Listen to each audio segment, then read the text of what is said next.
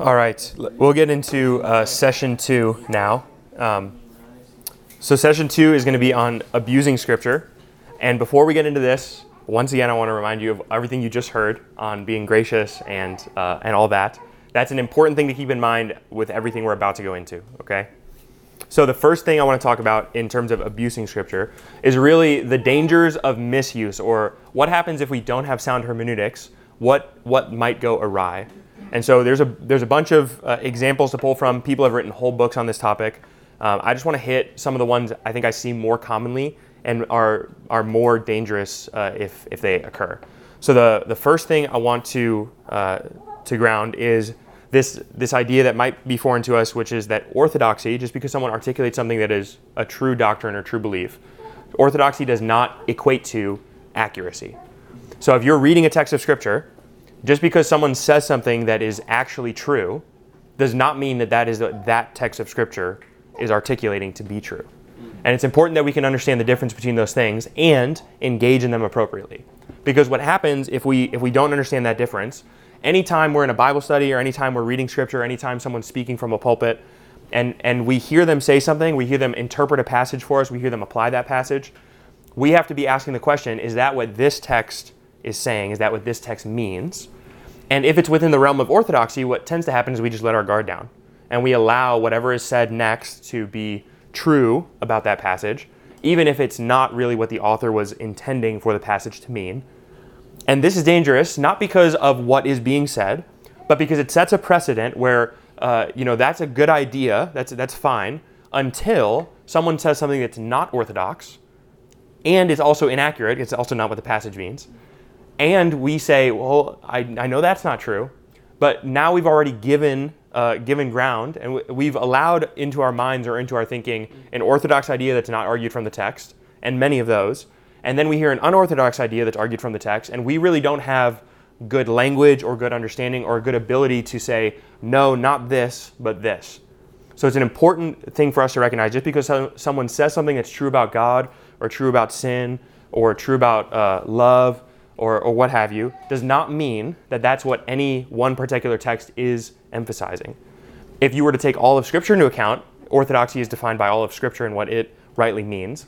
But individual texts don't all say everything that is said in Scripture. And it's important for us to be able to recognize the difference. And this is going to become important because in a few moments we're going to look at some examples of things that are true, are orthodox, but are inaccurate.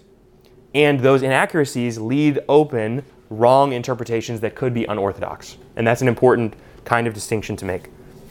So the first one of those ideas that might be worth saying is under the realm of orthodoxy and things that are orthodox but not necessarily accurate.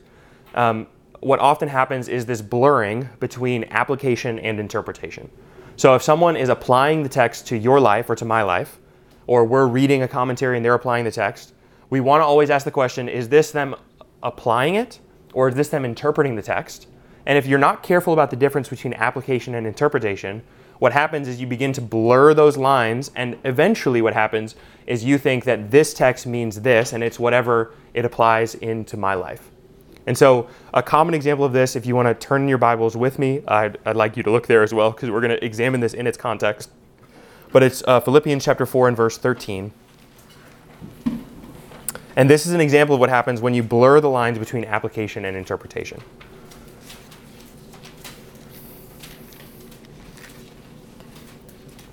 So Philippians chapter 4, verse 13 says, I can do all things through him who strengthens me. And this verse is well known, very commonly spoken of.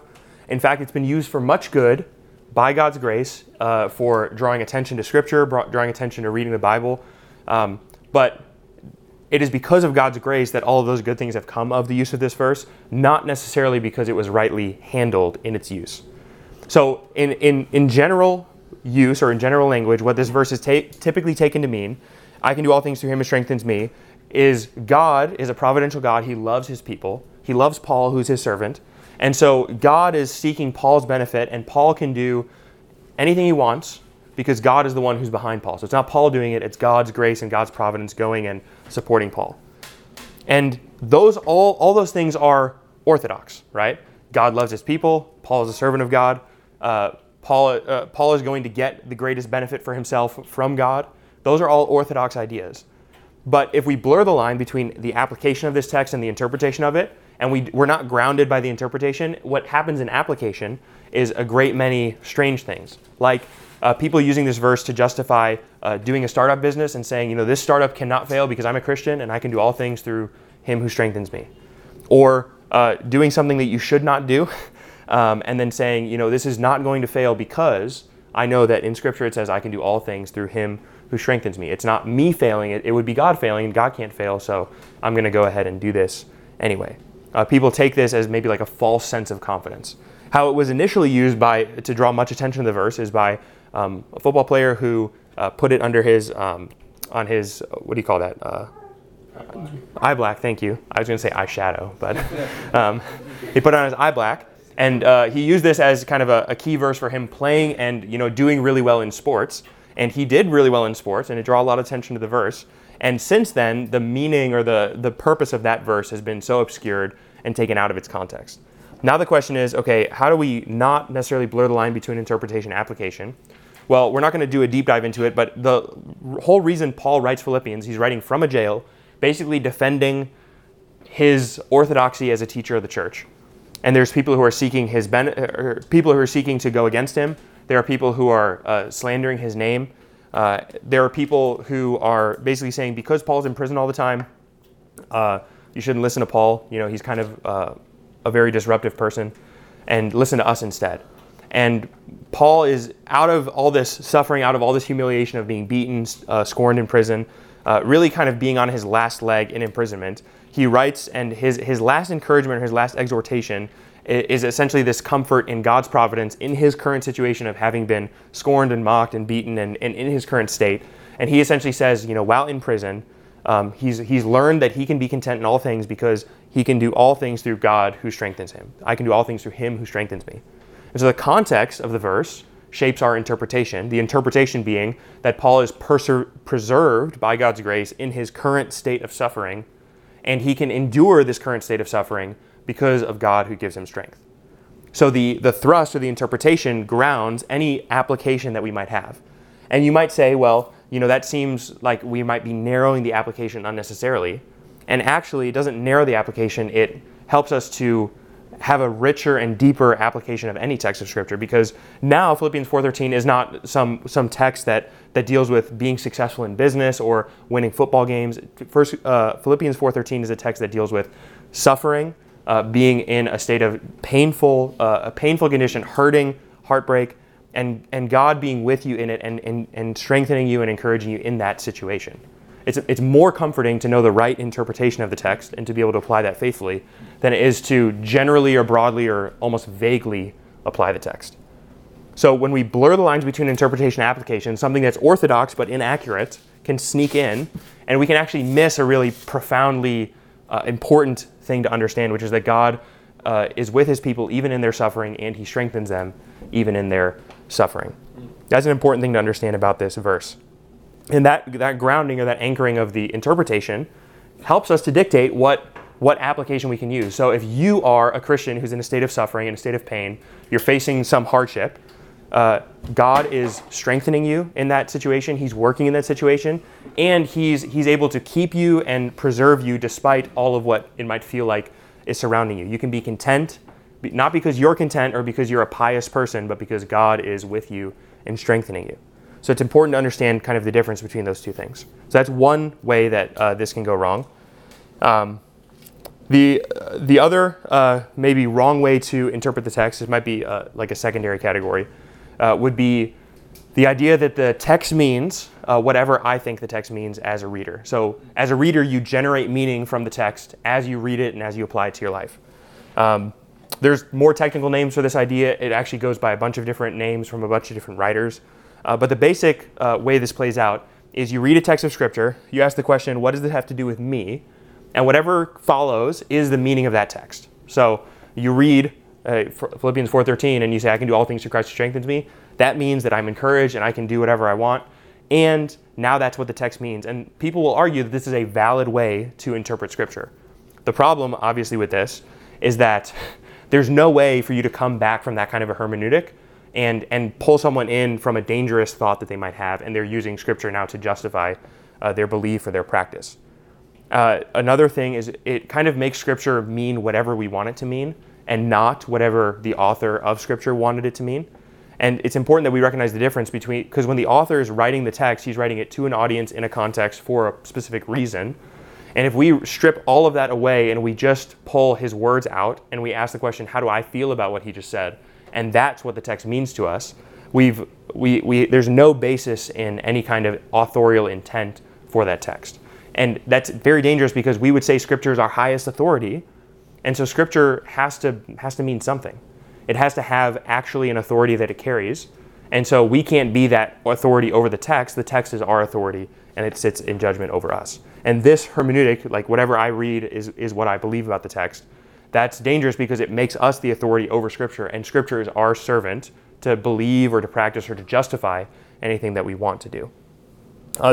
This is primarily driven, honestly, by our proclivity to be lazy in thinking, in practice, and we don't like doing the hard work of examining, who is the author, what's his argument, and kind of rooting ourselves there.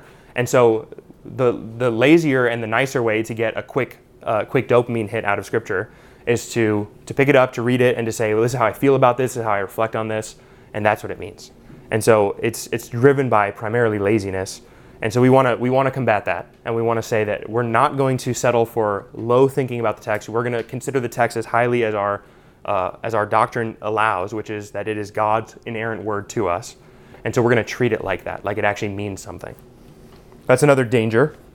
And within that circle of danger, the same thing applies. Just because it's orthodox, whatever you said from the text, does not mean it's an accurate representation of what the text meant. Next, we probably want to talk a little bit about context. We're going to talk about all the correct uses of these things in a moment, but context is an important thing for us to understand just to interpret Scripture. But there's two ways to go wrong with context. One is to overemphasize the context to the point where the context or the situation or the setting in which that text was written basically completely neutralizes what the text ever meant. And there's another wrong thing to do, which is to ignore the context completely, which is to also misunderstand and misconstrue what the text says. So if we were to underemphasize context, when Jesus is doing his healing miracles, we would say that we as followers of him should be able to also do those miracles. It misses the context of what he's doing, why he's doing it, what it's communicating to his audience, and you lose a whole lot of stuff, and you have a really incorrect doctrine at the end of that, which is that I should be able to do everything that Jesus does. So that's an underemphasis of context. An overemphasis of context to the point where it neutralizes Scripture or Scripture's teaching would be something like, when Paul is making his argument in Romans that homosexuality is a sin, what we should understand is he's talking specifically about this kind of young boy and older man kind of pedastry, a rape kind of system. And so that's really what he's arguing against. He's not against consensual same-sex adult relationships. That's not what he's arguing against. And so we should know that about the context of first century Rome. And so we should understand Paul's words in its context. And what you do with that is you overemphasize context and you construe this kind of, not a truly fake context, because that was truly going on, but you're saying that's what Paul's talking about, and that actually neutralizes or balances Paul's words to the point where now you're saying, so homosexuality in fact is not a sin, even though those texts, Paul is saying that homosexuality is sinful. So we can overemphasize context and neutralize it. Another example of this would be women preaching in churches. Paul writes to Timothy in 1 Timothy, he says, women should be silent in church. And people say, that's a specific kind of context that's happening there. And while it's true, we have to understand the context of what's happening. We can't lean on context so heavily that now we just say, and so ignore everything else that followed because we're not in that same context. It's a lazy way to think about Scripture. And so we have to ask the question, how much does context inform our interpretation? Not just say that, this is a different context, so it doesn't apply to us today. Maybe another underemphasis of context that is a little bit more humorous is the example of foot washing. So we've probably all been in situations, maybe you're more okay with this than not, but where Christians, well-meaning, will say, we're going to show how much we love each other, how much we want to serve each other, so we're going to wash each other's feet. And foot washing has a contextual meaning, and that meaning is not the same meaning that we apply to it today. We think of foot washing as a strange practice because we literally have no contextual association with foot washing. And so to say we're going to foot wash because they foot washed in Scripture is not understanding the context appropriately, because foot washing is saying, I'm a servant of you, I'm humble to you, I'm in submission to you, and I'm going to love you well. That's what foot washing is about. It's not about the act of washing someone's feet. So while good-intentioned Christians might, practice foot washing, for example, at a wedding, or they might practice it when they're really trying to underscore brotherly love or brotherly nature or sisterly camaraderie, what they're not doing is applying the context of that verse appropriately. So that's maybe a more humorous example, a little bit less dangerous, but nonetheless, misunderstanding of context. Now the next two I want to go through rather quickly because I want to get to some examples here. But one wrong way to use Scripture is called the proof text method, which is where you essentially take a verse out of context and you use it to mean whatever you wanted it to mean. Like I said, we have really good access to tools. One of the dangers of access to tools is that we know how to, if you don't know how to use the tool, you can very easily misuse a tool, and that's not a good thing. So you can go on Bible Gateway, you can search verses that have to do with love, and then you'll get like a top 50 or whatever list of verses that deal with love. And then you're just going to clip the few that seem like they warm your heart, and then you're going to apply those texts as a really robust theology of love, and you might get very mixed results depending on how orthodox you are in your own thinking, because this method does not guarantee any kind of good result. Because what you're doing is you're saying, I have an idea and I want Scripture to agree with my idea. So what I'm going to do is I'm going to search through the whole corpus of Scripture, and there's a lot of Scripture, and I'm going to get Scripture to agree with whatever my initial idea was. And I'm going to just search for the verses that seem to agree with it. And usually that means I'm going to clip just this one verse, not in its context and not nearly appropriately. And so when you strip it from its context, you're going shopping for whatever Scripture agrees with, and you're proof texting. You're not studying the verse in its context with its authorial intent and using it appropriately. Usually what's happening is you've got an idea and Scripture will agree with you, and you have a tool that can help you to find Scripture that seems to agree with you, and that's a very dangerous thing. So proof texting is something to be avoided. This is particularly true if we're approaching a topic and we're not very biblically informed, and so we Google a topic in Scripture, and we're really usually sifting for what agrees with us. This is something in research as well, where we have a bias towards whatever we already agree with, and so we're not going to pay careful attention to conflicting data. And so that's an important thing to pay attention to. A great many number of false teachings come out of that kind of proof texting. And then the last two things I want to say, well, one of them is a kind of false teaching or a kind of abuse of Scripture to pay attention to carefully, and then we'll look at an example of that as well.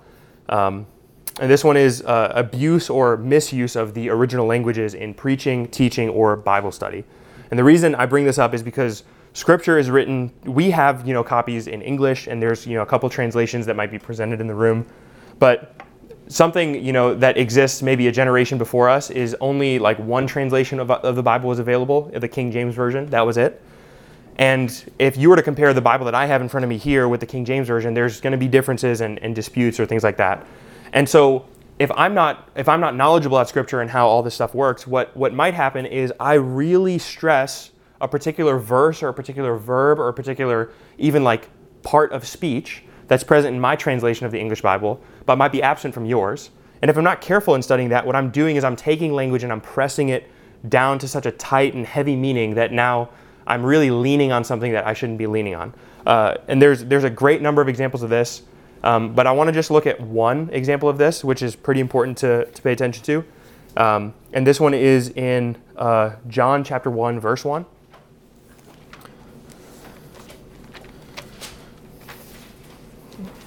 And then we'll look at an example that's orthodox but not accurate after this. So this one is just a heretical belief. So John chapter 1, verse 1 says this. It says, "In the beginning was the Word, and the Word was with God, and the Word was God." And so most of our translations will agree on that in English. But there are cultic groups that would have a translation of the Bible that differs from this. And they would differ because in the Greek original, there's an article that's lacking here. And so people will make whole debates or theologies out of the fact that there's an article missing here that in English we have. So they would say it's not "in the beginning was the Word, and the Word was with God, and the Word was God." They would say "in the beginning was the Word, and the Word was with God, and the Word was a God." And they would say that out of the fact that the article is lacking in Greek, that means there's a whole different theology. The Son is not God, he's a God, a creation of God, but not truly God himself. And so we need to know, the limitations of language. And we need to know language well enough to know that sometimes there's not a one-to-one correlation between one language and another.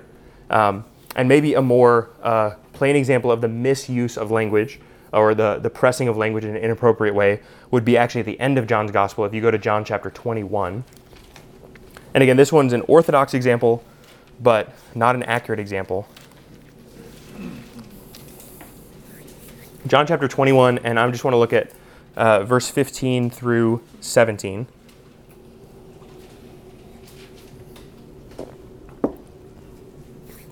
So John says this. It says, "When they had finished breakfast, Jesus said to Simon Peter, 'Simon, son of John, do you love me more than these?' And he said to him, 'Yes, Lord, you know that I love you.' He said to him, 'Feed my lambs.' He said to him a second time, 'Simon, son of John, do you love me?' He said to him, 'Yes, Lord, you know that I love you.' He said to him, 'Tend my sheep.' He said to him the third time, 'Simon, son of John, do you love me?' And Peter was grieved because he said to him a third time, 'Do you love me?' He said to him, 'Lord, you know everything. You know that I love you.' And Jesus said to him, 'Feed my sheep.'" So in this text, something that's orthodox is commonly communicated is there's this idea that in the Greek, there's this interplay between the two different words of love, and you might have heard these two different terms, phileo and agape. And if you've grown up in Christian home, you know that there's a difference between phileo love and agape love. And agape love is, God's love to his people, and phileo love is more like, camaraderie, brotherly kind of love. And in the text of this verse, or in these verses we just looked at, preachers and teachers will often emphasize that when Peter answers Jesus, he says phileo, and when Jesus is asking the question to Peter, he says agape. So he's asking Peter, "Do you love me, agape me?" And Peter responds to him by saying, "I phileo you." I love you, at this level. Or the way it kind of gets taught is, "I like you and I love you." And Jesus is asking Peter, "Do you love me? Will you serve me?" And Peter's saying, "I like you. I prefer you." But he's not saying, "I agape you. I love you" in that kind of sense. And so, what's interesting about that is it orthodox and true that agape love is something that's used by the Christian church to mean a kind of deep or reverential kind of love? Yes, that's true. But at least in this text, something that is clear, and most English translations don't screw this up, they get this correct. They say love, love, love, love, love, love the whole time. And that's because if you read John, he likes to use near synonyms all the time to talk about different words. So when he's talking about love, it's not uncommon for him to say agape and phileo kind of back and forth, just because that's kind of one of the styles of his writing. In the same way that if you were to write a letter to someone or you write a text, you're not just going to repeat the same vocabulary word all the time. If you know another word, that could create some sentence variety. And so here in the text, it's an orthodox idea that God, in fact, or Jesus does in fact agape Peter. But that's not the stress of what's on the text. The text is repeating the question 3 times, and Peter saying, I actually serve you. I will teach your sheep. And this is like kind of a reaffirmation of him denying Jesus 3 times. So the repetition in English is preserved. And if we know the difference between a good argument from the original languages and a bad one, we can recognize as good and bad teaching from it. Another thing to maybe pay attention to, or to pay close attention to in this case or in other cases, is anytime someone is teaching God's word and they say, in this verse, the Greek here is this, and it means this, and that means this, this, and this, you should probably be skeptical of arguments like that, because we have a giant amount of English translations that are all faithful to Scripture, and the English translation has not lost the true meaning of the text of Scripture. The English translation is not a mistranslation of God's word and somehow obscuring details that are there. All of our English translations are faithful translations of God's word.